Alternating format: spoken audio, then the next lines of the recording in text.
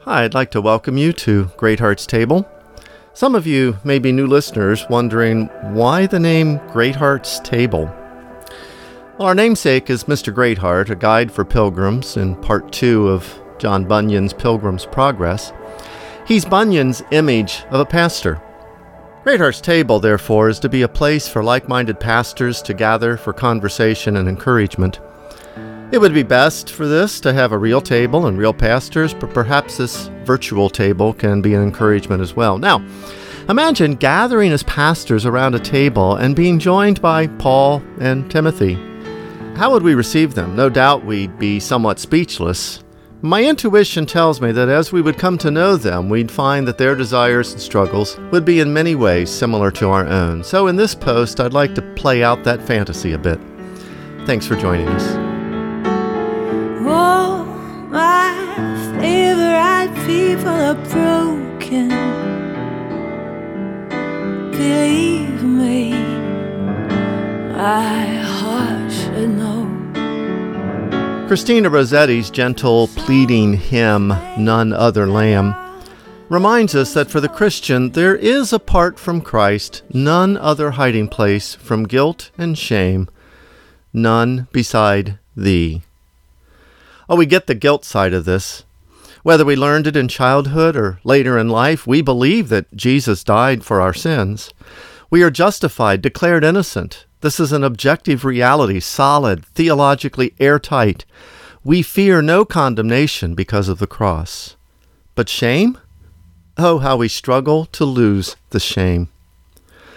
We hear in the gospel that we are the beloved of God, but we indulge a toxic reminiscence that overshadows whatever joy our justification may bring. We grasp hold of a gospel that is meant to unleash joy, but this joy is too often overpowered by our shame. Memories of failures past and present work their way under our skin and lodge there, festering and refusing to be dislodged, kind of like a thorn in the flesh. Paul uses this painful metaphor to speak of things he leaves unspoken. Sure, this thorn could refer to some physical affliction of his, or it could refer to persecution. But Paul was not superhuman. The most impactful satanic harassment will be that which eats away at our confidence and joy, and no matter how clear-headed and inspired his preaching, he was still a man prone to all the struggles common to us all. Quite possibly that included the shame of his past. And so Paul, too, would need others to preach to him what he preached to them. Possibly the great writer of letters received letters in return. Letters perhaps from his friends.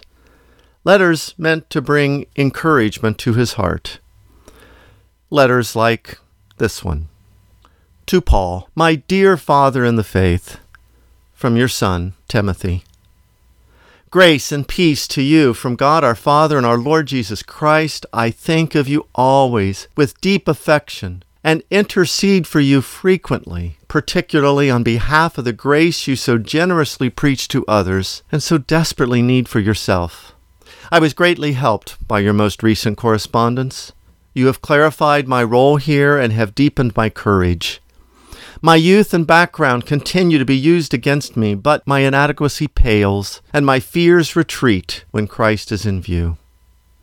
I will continue to pray for you as you continue to pray for me, that He alone will fill our vision. I regret that I cannot come to you now.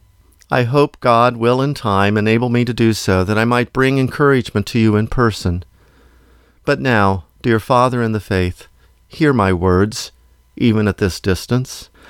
When you speak of what we both know and cannot ever forget, that you once hunted the church down like beasts and had followers of Jesus killed, it does magnify in powerful ways the grace of Christ to save sinners. How marvelous and unsearchable are the riches of that grace.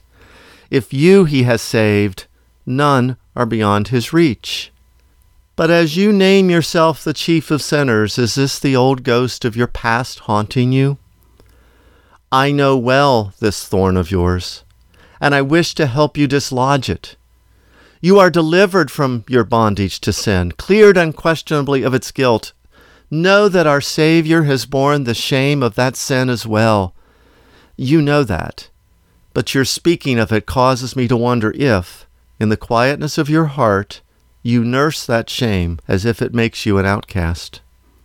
I entreat you once again, dear Father, whom I love with all the affection of Christ, that you hear from me the words that I and others have often heard from you.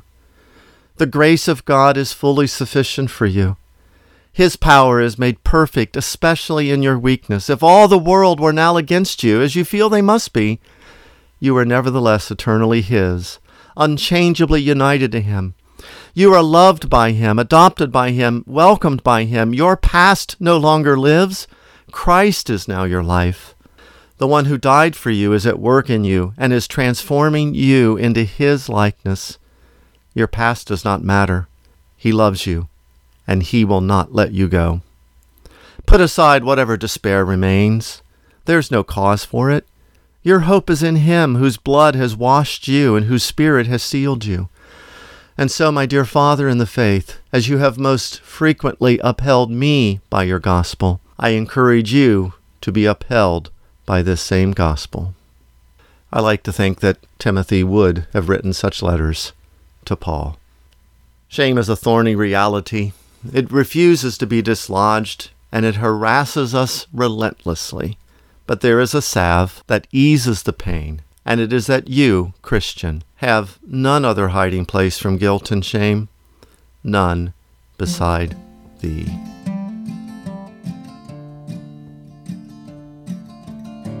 Great Hearts Table is published on the first, second, and fourth Mondays of each month in both audio and print format. Thanks to Over the Rhine for permission to use their wonderful songs, All My Favorite People and Called Home, and thanks to you for listening. I am Randy Greenwald, pastor of Covenant Presbyterian Church in Oviedo, Florida. Just shy of breaking down, there's a bend in the road that I have found called home.